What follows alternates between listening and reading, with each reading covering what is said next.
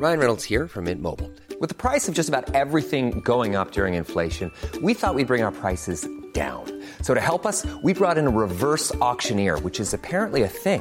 Mint Mobile Unlimited Premium Wireless. How to get 30, 30, bit to get 30, bit to get 20, 20, 20, bit to get 20, 20, bit to get 15, 15, 15, 15, just $15 a month?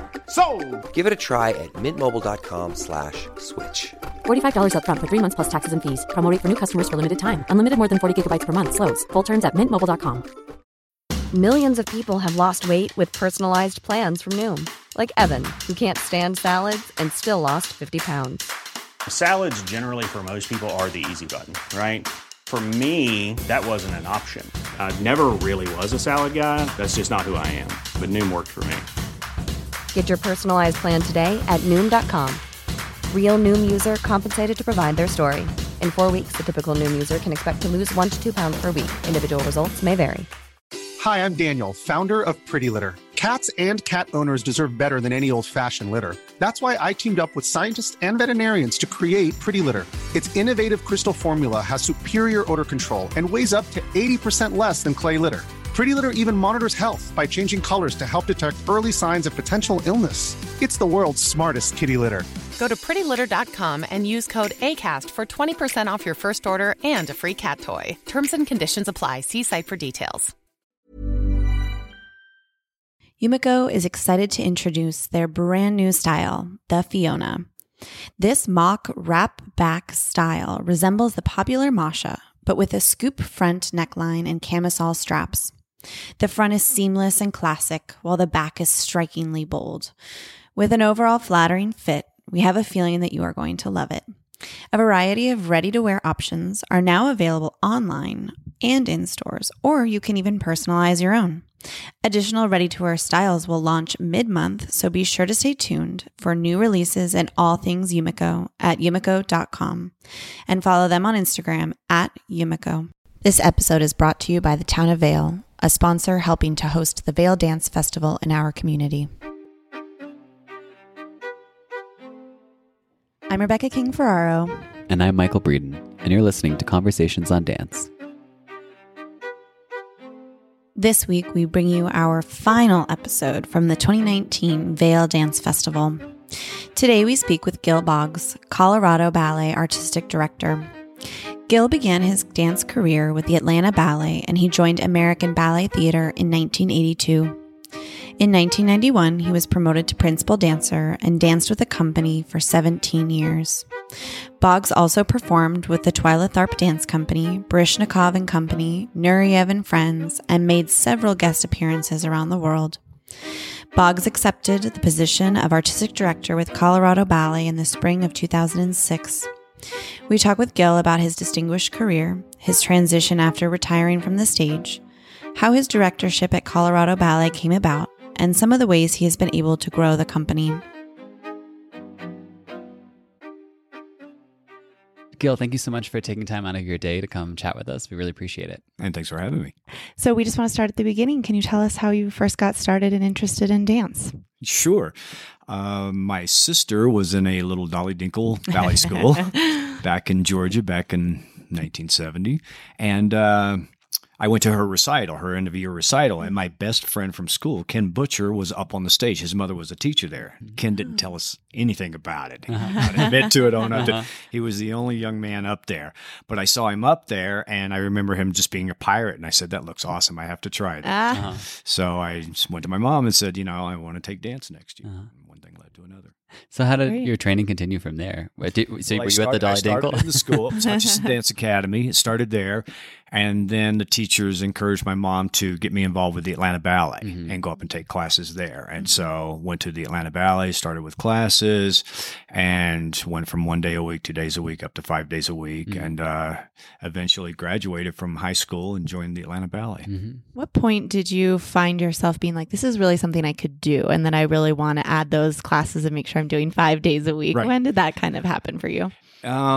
I think when I was 14. Yeah. Yeah. When I was 14, I remember being in class and, trying to do a pirouette, and all of a sudden I just did a lot of pirouettes. And I went, oh, this is fun. This is fun.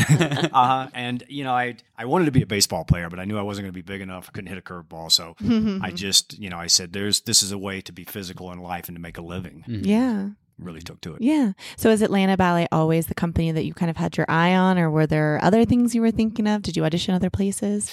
Well, I grew up in Atlanta Ballet School, and then I joined the company right out of high school and wanted to be a dancer.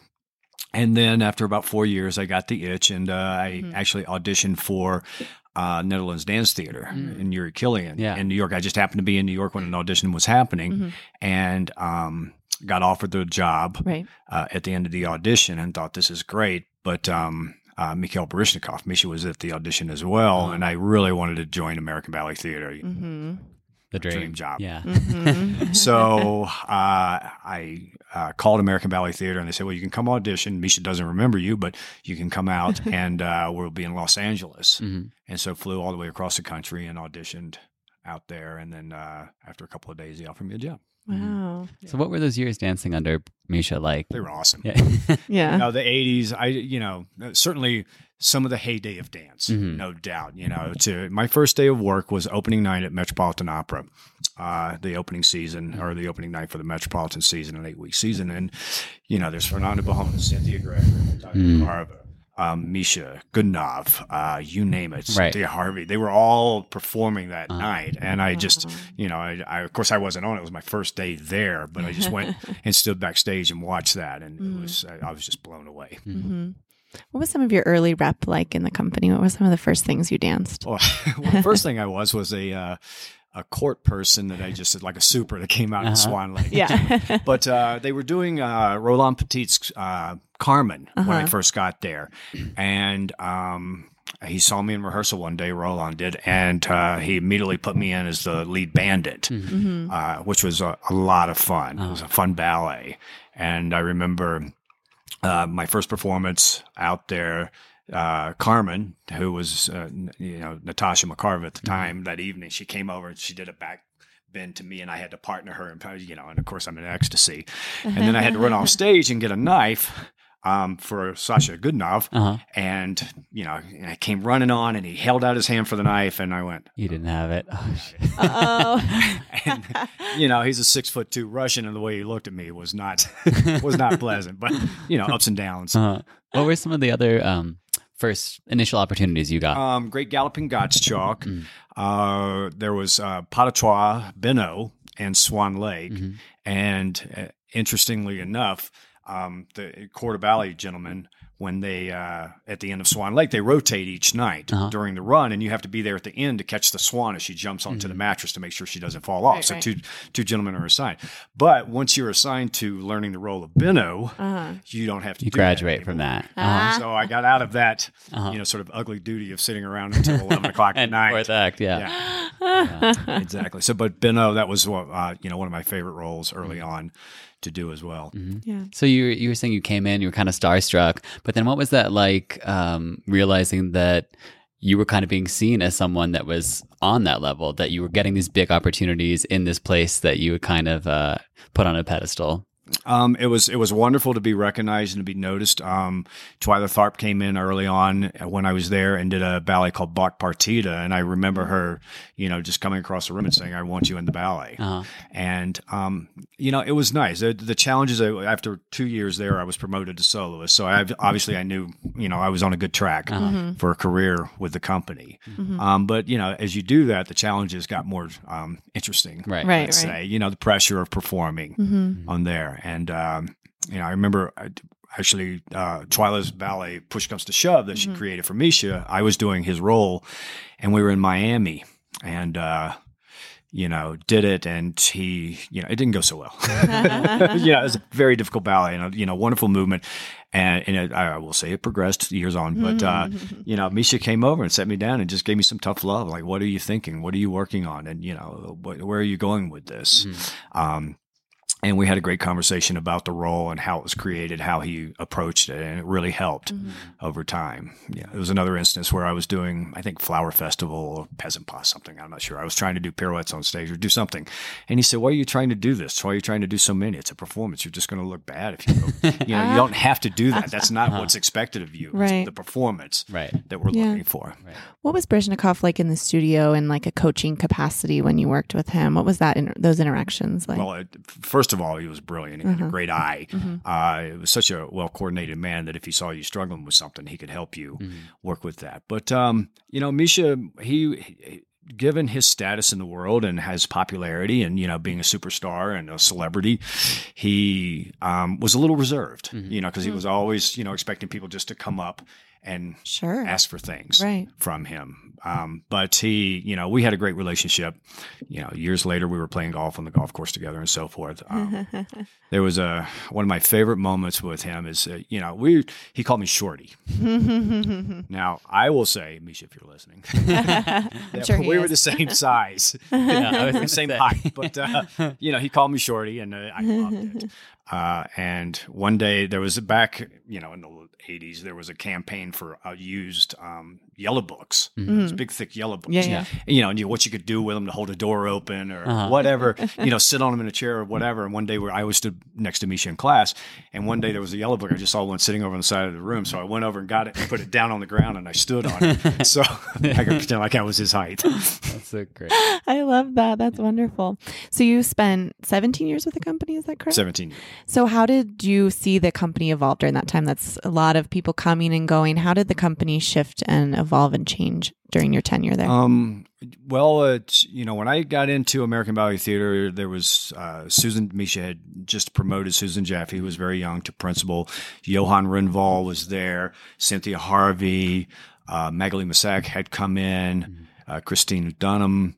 And so he had hired a lot of, he'd just taken over and he hired a lot of young dancers. And it was, it was great to see all of us nurtured through those years and progress and become principals over time. So that carried on even after he left, when he kind of abruptly resigned. And we were without really an artistic director. It was Jane Herman was running the company for a while. And I don't want to say it was stagnated, but it just there seemed to be a lull in there. And then until Kevin McKenzie came. Right. And then Kevin came in and he had his vision, and then we kind of continued to grow and see the repertoire of what it was. The repertoire was pretty much always set for a ballet. You were always going to do Sleeping Beauty and Romeo and Juliet, Swan Lake, opera. And it was more, the contemporary works and who the choreographers were that were brought in and to work with. I find that interesting because as you're talking about this year, like time in limbo after Misha left before Kevin was appointed the artistic director, that's something the New York City Ballet just went through, kind of having that time in limbo. We, as dancers with Miami City Ballet, went through a period of transition with artistic directors.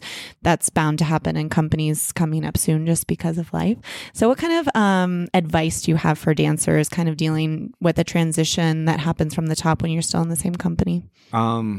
It's, everybody... It's natural instinct for a dancer to, be protective. And, am I going to be able to keep my job? And, down to the point of where AGMA negotiates how many dancers can be let go in the first year of a tenure of a new artistic director. So it's, dancers really worry about that. But you are who you are and you have what you have to bring. And so if you go in and you're constantly trying to impress the new person and trying to prove that you have something and so forth, I wouldn't advise that, to be honest with you. Show security, show, confidence in yourself, because that's what directors are looking for. Exactly. They want people, who certainly are team players. And, we're all dancers, are so into themselves. They only think about themselves and what's going on, not necessarily seeing the whole big picture.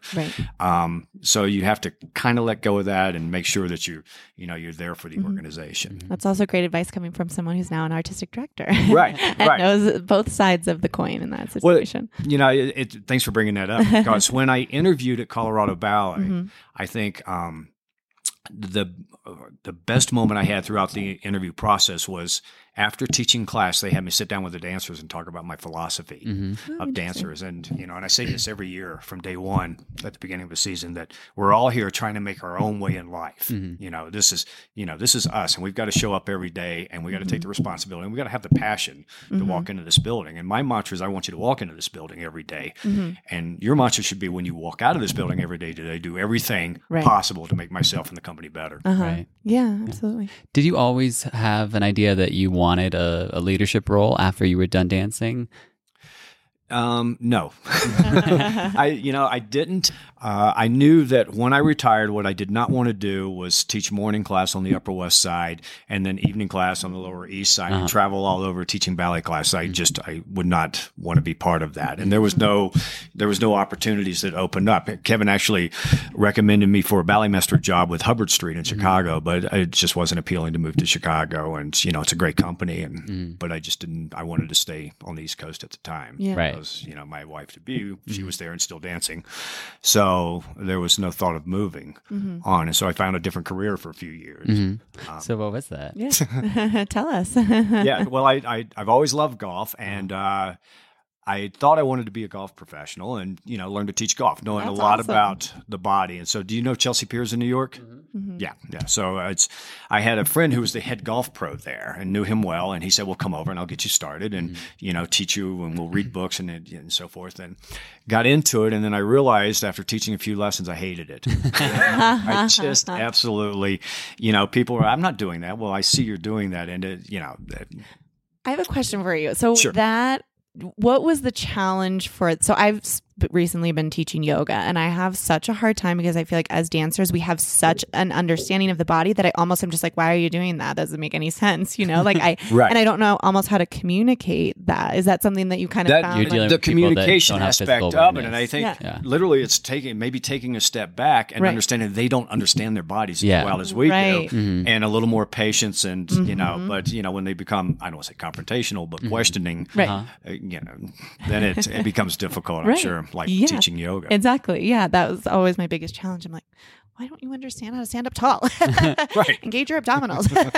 Sorry, I didn't mean to derail your Yeah, your that's- story. No, it's a great question. Yeah. It's interesting. Yeah. So what did you do after you decided? Well, this is- no. I'm So done with this? a position opened up of events manager. Mm-hmm. So there were all these Wall Street firms downtown that would come with clients, and they would rent out stalls. They would get pros to give lessons. They would order food and so forth, and run an event there. So I took the job of events manager and did that for a couple of years. And then the gentleman running the golf academy retired. Oh, he didn't retire. He moved on. And so they offered me the position of that. So now I'm in charge of 14 golf professionals, which is like being in charge of 14 principal dancers right now. Where's my lessons? How come he's getting more? Right. Where's Oh my my role? God. What's- Right. All of that. Well, 12,000 hours of lessons, a $2.5 million budget. And, dancers don't go to college. So I really didn't have a lot of expertise in that. Right. So funny enough, I learned, and they worked with me on budgeting and so forth, and hiring people, firing people, managing people. I called it my college education. So funny enough, when Colorado Ballet called, I was very confident that I could be an artistic director, because I don't believe a dancer can retire on Saturday night and be an artistic director Monday morning. Right. You got your education in the kind of the harder side of being an artistic director, Right. right? Like what probably, I mean, what Right. people we've talked to several directors, that it's just like, of course, the things that you like, that, the art element of it are that's going to come easy because you've spent your whole life doing that. But you like the budgets and like finances and dealing with hiring and firing and things like that. That's what people kind of usually have to have like a learning curve on, but you were ahead of that. Right. When I got to the dance, Yeah. certainly not when Yeah. I was there. There's the old proverbial, when I fired my first person, I was shaking more than they were. Right. Sure. Yeah. To get that done. Of course. But, it was a great education, and, I'm certainly appreciative to Chelsea Piers for having done that. Wow. Give me that opportunity. So then with Colorado Ballet, they reached out to you, and so it wasn't necessarily something that was on your mind. You weren't like, I'm thinking I might get back into ballet. You were happy with your job, and I was happy with my job. My wife had just retired. Our son had just been born before Colorado Ballet called. And we were living in Rockland County, not Westchester County. And so Rockland County didn't have the good schools. So we're figuring out how can we get over into Westchester. Right. It's much more expensive property and place to live. And our son, we took him actually to a first doctor's appointment. And I'm driving home and my cell phone rings. And the voice on the other end says, "Hi, Gil, it's Annie Manson, now Ann Hillary." And the minute I heard her voice, I knew exactly why she was calling. And I didn't know where she was. And I was, so I was taken back. And I said, well, Ann, I'm driving home to New York, can't talk on the cell phone. Let me get home and I'll give you a call right back. Is this a good number? Yeah. So, and I hung up the phone and I looked at Sandy, my wife, and I said, "Where's 303? Because the phone, the area code on the phone was 303. And she said, "I don't know." And so I went in at 303, Colorado. Oh, Colorado Ballet. Oh, okay. Got it. And started, deviling into that, and then quickly called Ann back. And she said, they're interviewing for an artistic director. Would you be interested in doing that? And I said, let me talk to Sandy about it and I'll call you back. And, we talked about it and what a great opportunity, to do, and called back and said yes, and then flew out and ended up coming out several times in the interview process. We will return to Conversations on Dance in a moment, but first, this week we are sponsored by our good friends at Vayette Virtual Ballet School, the next stage of ballet training. Vayette Virtual Ballet School is a one-of-a-kind online ballet classroom providing world-class ballet training to aspiring students regardless of their location. Vayette Virtual Ballet School believes that teaching proper technique is just as important as nurturing the mental, physical, and emotional aspects of their students. Vayette Virtual Ballet School is an extra push that you need heading into your upcoming audition, competition, or summer intensives. For more information, visit VayetteVirtualBalletSchool.com. That's VEYETTE virtualballetSchool.com, or click the link in the description of this episode.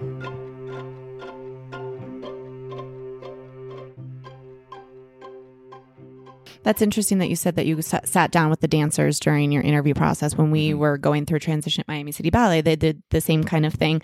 What was that like? Was that almost scarier than sitting down with the board or whatever, sitting down and talking with the Actually, dancers? I was much more comfortable because I was talking to what I felt like were peers. And who knew your language. Who knew my language. And, and I knew what their expectations were. The board and their expectations were in financial trouble and what kind of repertoire and how you're going to fix the company. And they just voted to go union and how do you feel about that? And that was like panic. It was tough questions, but that time, I don't know, it was almost an hour. I thought with the dancers is that I'm just going to lay it out on the line because I hope you have respect for this art form. I do. I have respect for you. I know what you go through walking in here every day. I'm one of you. I know what's going on. Yeah, I'm going to be the boss. And, you're going to go in the therapy room and you're going to, bitch about me sometimes and not be happy. And I get that, that's just part of, what goes on here. But, just being able to sit there and lay it out and, be transparent. I wasn't trying to hide anything from them. Yeah. So what were some of the things with the company that you were like, okay, this is strong, so I'm going to bolster this, but this needs some work? What were the pros and cons of taking over there? Literally, the first trip out, it was Nutcracker season. Yeehaw. And so I taught class that morning. No, the day before Nutcracker performance, I taught class and I said, they want you to teach class, which I was happy to do. And they don't want you to teach the next day because it's a performance day and they don't want they want to know who's teaching what they're getting. Yeah. So I taught class and then I talked to the dancers and then I went to Nutcracker that night. Well, but before I got there, they said, they actually want you to teach class again tomorrow. Oh, nice. Which was nice. That's flattering. Yeah. Flattering. They were like, that teaching class. So I was like, okay, I'll sit home tonight and come up with another class. How long had it been since you'd been teaching class? Had you been teaching? 6 years. Yeah. Oh, wow. It was so, I went, those Capezio or block teaching shoes that they wear. Yeah. So I went to Capezio and got me a pair of those to fly out here. I'm like, either it's a good investment or it's not a good investment. I didn't have anything to teach. Right. That's funny. Yeah. So I went to Nutcracker that night. And to your question, what just absolutely blew me away was the quality of the dancers. Mm-hmm. They were phenomenal. I mean, stunning what was in the company from there. And then, on the same token, it's a great production of Nutcracker. And it just looked like it just needed a little coaching, a little more detail to the scenes going on and so forth. So, it all looked like a pretty easy fix to me when I saw that. So what were some of the things that needed to be fixed? Probably maybe from the financial end, the management, and the scary financial end. It was not pretty. Right. And it's not that they weren't forthcoming with it, but they were hoping, that things would turn around. So, and then the recession hit. We started almost right after, right? We were $6.1 million budget in my first year. The third year, I think we were up to about 6.7. Then the recession hit, and we went back to 5.5. We just had to cut, a little over $1 million out of the budget just to survive. And that was tough. And we were going into our 50th anniversary, and so there was not a lot of celebrating going on. Although Lillian Cavillo, one of the founders who was still alive, we were able to put together a special evening to commemorate her and do some of the the financial end of it needed a lot of attention on that. And also, the dancers, they lacked confidence when I got there. They really did, you know. Sandy was doing a rehearsal, and one of the ladies who would eventually become a principal dancer, you know, said, well, we've never been treated like that. You know, we've never been told that. It's, you know, and so it was, you know, it was letting them know what we wanted, but doing it in a positive way, having a positive atmosphere. Like I said, you know, I wanted people to walk into that building every day and not be afraid of what they were doing. How much communication was happening with the dancers? You just mentioned the dancers said like, oh, wow, we've never had that before. How were you kind of like investigating what was missing for them that you could help provide them and help create a better atmosphere? How were you finding out what was needed? I think strong, positive leadership. You know, I don't want to throw anybody under the bus here. And, you know, everybody has their own management styles. But they just needed strong leadership. To give you an instance, one gentleman in the company, he had a bad fall in rehearsal, and, you know, his back was severe. It was just, he could barely walk. And, you know, and I said, okay, all right, hang on. And we didn't have physical therapy at the time, or there was nobody there in the building. And so he was arranging to see somebody. I said, let me just get you home though. And I got him in my car and I drove him home. And, you know, he said, I would have been expected to have finished that rehearsal. So, you know, it's that kind of thing. Wow. And, you know, injuries are going to happen all over. Of course. I accept that, you know, we fight through it all the time. But, you know, they didn't do it on purpose. Right. Of course. Wow. What were some ways that your expectations of what directing a company differed from the reality of it? Not a lot, to be honest. You know, given the state of where the company was, I knew it was going to be. I told my wife it's 24/7. And the first 2 years, I didn't take a vacation. I didn't even take a pay raise. We were, you know, struggling on that. And it was, you know, and I knew, having seen the dancers, and, you know, after the first few days, what they needed and what, you know, I had an idea, a philosophy of how to manage people, and I was going to go with that. And if they followed, they followed, and if they didn't, they weren't going to be here, or I wasn't going to be here, one or the other. But it's everything. When I got the job, I just remembered what it was like for me being a member in a company. You know, and I know I keep saying that over and over. No, but that's but it's essential. It's literally like I feel like when we're both retired now, and like anytime we are in a situation like that, you just have to recall like what you would have wanted as a dancer, or how you want, like what you would have responded to, what would have aided you in that moment, and then try to be that for them. Right. The hardest thing, and I don't know about you and your careers, but the hardest thing for me to learn, and I think a lot of dancers, is that what you're capable of and what you're not capable of, what roles you're good for and what roles you're not good for.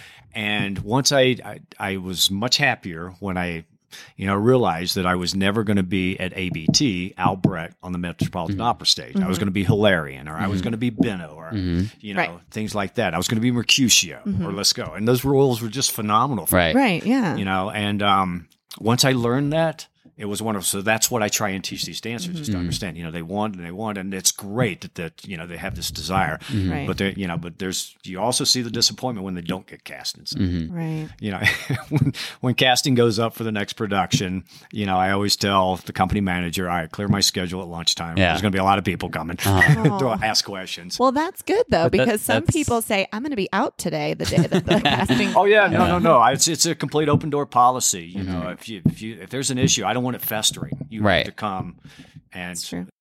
Because that makes it worse if it, Oh, absolutely. If you're injured, don't be afraid to come to us and tell us. And, you know, let's get better. Let's inform. Right. So obviously, you've been at the company since 2006. So you've personally hired possibly everyone in the company at this point, or do you have some? Almost everybody. It seems like I've had, you know, the past 4 or 5 years, a significant 20 to 22 year person retirement happening. So Maria, you know, Igor, and then Maria. It's Chandra Kuykendall this year. Sharon Weiner last year, and those, you know, they were young when I got there, and it's been fun to celebrate and, you know, share their careers with them, and tough to watch them leave. Right. And so there are several new people that have come into the company. And, we are a young company right now. And it's kind of like when I got there, they were 18 to 22 or so forth. And so, now it's the process of sort of nurturing and building them up and, creating the next level of principles. Right. Yeah. So what are some qualities that you look for in a dancer? What attracts you to Well, like I said earlier, I want to see confidence. I want confidence. And you better have the best porta bra in the world. I can't, if the feet aren't quite there, but if I'm looking at that upper body and there's not presentation and confidence and beauty, artistry, the use of épaulement, forget about it. That's what really. Attention dancers, épaulement is important. It is essential. We're with you. Yeah, no, exactly. Yeah. And confidence and just people who walk in and want to work. Yeah. It's tough when you get towards the end of the day and, it's 5 minutes till the end of rehearsal and a dancer's like looking over their shoulder at the clock. Yeah. All right. And then they drift over by the door and they got their bag with 30 seconds left. Not high on my list. I'm not going to beat you up and I'm not going to make you stay a minute over. Right. I try not to. Right. Remember, I respect all the rules and so forth. Right. But, when you're acting like that, exactly. Yeah. You want Absolutely. people who are invested. Yeah. So sometimes I have these conversations with students that I teach. Sometimes I think they feel like they have to be perfect when they go into audition. Like the only way I'll get a job is if I'm a perfect dancer. Now, do you look for the perfect dancer or do you look for someone that has that potential that you can work with and mold? And I'm looking for potential. Yeah. Absolutely. Yeah. It's what I don't like in auditions is kind of like, the question of when you take over a company or what can dancers expect? Don't be looking at me. Don't see if I'm looking at you. Yeah. Just be an artist. Be you. Be there. I'm not looking for perfection. I say before I introduce the teacher, I introduce the pianist, I introduce the ballet mistresses if they're there. And all I say is, guys, point your feet and smile. Literally, relax. Right. It's a tough process. Right? Yeah, exactly. Yeah. So what are some of your goals for the company looking forward into years ahead? Slowing down. No, I'm kidding. No, not at all. It's been a really nice ride. Like I said, in 2009, we got to 5.5. And this year it looks like we're going to hit a $10 million budget. That's amazing. Fantastic. So Wow. Almost doubling the budget in your time as director. That's incredible. So, and we're looking at growing the company, adding dancers to the roster, getting a little bit bigger. Dreams are, those full lengths. One of the board member who used to be a former dancer went to ABT to see Man On, and she's like, "The company should do Man On." Yeah. I said, "I know, but we don't have enough dancers." Right. Right. Is it that big? Oh, it's that big. Yeah. Trust me. Yeah. But some of those major productions like that. But certainly, we finally were able to get a Killian ballet into the company, and the Killians, the Mark Morrises. We got Twyla coming in. We've had Twyla a couple of times, but finding those established choreographers to come in and work with the company and create those works for us, and being able to afford it. Right. Yeah. Yeah, I think people don't always think about the cost that comes with something like that. As an audience member, they might not think that there's the choreographer coming in, there's the rights, there's the music. Even if the choreographer doesn't come in, he still gets money for it. Still gets the money. Pretty penny. Exactly. Yeah. He made the ballet. So, Right. yeah. Right. And people don't realize that. And when I got there, and given our financial situation, I'm going cheap. I'm trying to, Right. The ship afloat. I shouldn't say cheap, but I'm just having to do, less expensive productions to get started until we're able to build up. And then I finally was able to do Derek Dean's Romeo and Juliet. I mean, it was huge. It was the biggest thing we'd ever done. I think it was almost too big for us, and we got through it. And I stood there. I was amazed. That was one moment. The other moment was we did Peter Pan in February 2011. And it brought in gobs of money. Right. People just attended, and so it was, 6, 7, 800,000, I forget what it was. And so I'm presenting next year's season to the board. And I said, so instead of Peter Pan, it's the 100th anniversary of Stravinsky's writing of The Rite of Spring. And Glenn Tetley has a wonderful version that I know and dance, and I want to bring that in here, and I want to do it with orchestra, and I want to do it in February. And I want, I'm going to get a choreographer to do something. I want to do theme and variations. Boom, that's it. This is what's That's happening. the program. Yeah, and they were like, wow, okay, great. How much is this going to make? And I said, we'll be lucky to make $250,000 on this. Yeah. And they all just took a breath and said, let's let him do it and see what happens. And it was, since then we've been doing these Masterworks programs with orchestra, which was a program that didn't have orchestra before, and it's really taken off. Our audiences love it. And how important for the dancers too to have those ballets in their rep, right? Oh, it's Yeah. believe me, I know. Yeah, it makes them happy. Yeah, just like theme, I always, I was crying when the curtain went up on theme. Oh, Yeah. So much, so. that's wonderful. Yeah. Great. So we're at the final portion of our interview where we'll do what we call our lightning round. And we'll just ask you a few quick fire questions. So what is your favorite onstage moment? My favorite onstage moment? I think we were doing Romeo and Juliet, Macmillan's Romeo and Juliet. We were in Greece in the Parthenon. I cursed both houses right before I died, and then I looked up at the lit Parthenon up on the hill, and I was like, oh, okay. Wow. That's pretty incredible. Yeah, it's a great one. If you could come back to dancing tomorrow and you would dance one role, what would it be?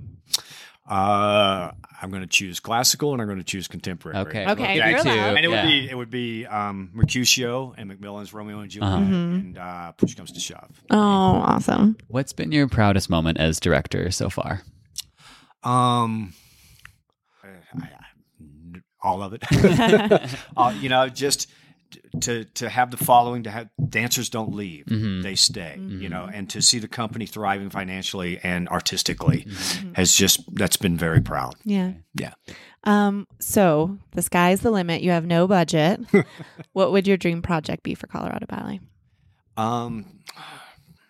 My dream project would be to bring Macmillan back to life and have him come in and create a full-length for us. Your dream. Yeah, bring we it said back. the sky's the limit. Just, something along those standards. Right. Yeah. Or, to have 3, and I'm not going to name any names, but we all know who, the top choreographers are in the world. And to have 3 of them all come in and collaborate and do a ballet and have that program would be a great idea. Yeah. We'll come. Yeah. We'll be there. So, okay. Thanks so much for talking to us. All right. Thank you both. Okay.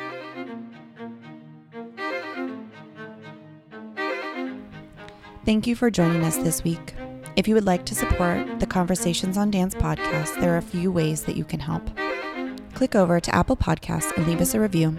Download episodes when you listen to allow our analytics to better understand our listenership. Join our Facebook group, Conversations on Dance Friends of the Pod, or you can offer a donation. Conversations on Dance has always been and will always be free to our listeners. You can help us continue to create and produce this unique behind-the-curtain look at the dance world by visiting conversationsondancepod.com/support. Thank you for tuning in. See you next week.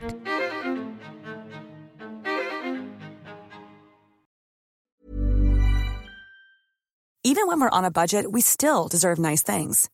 Quince is a place to scoop up stunning high-end goods for 50 to 80% less than similar brands. They have buttery soft cashmere sweaters starting at $50, luxurious Italian leather bags, and so much more. Plus, Quince only works with factories that use safe, ethical, and responsible manufacturing. Get the high-end goods you'll love without the high price tag with Quince. Go to quince.com/style for free shipping and 365-day returns.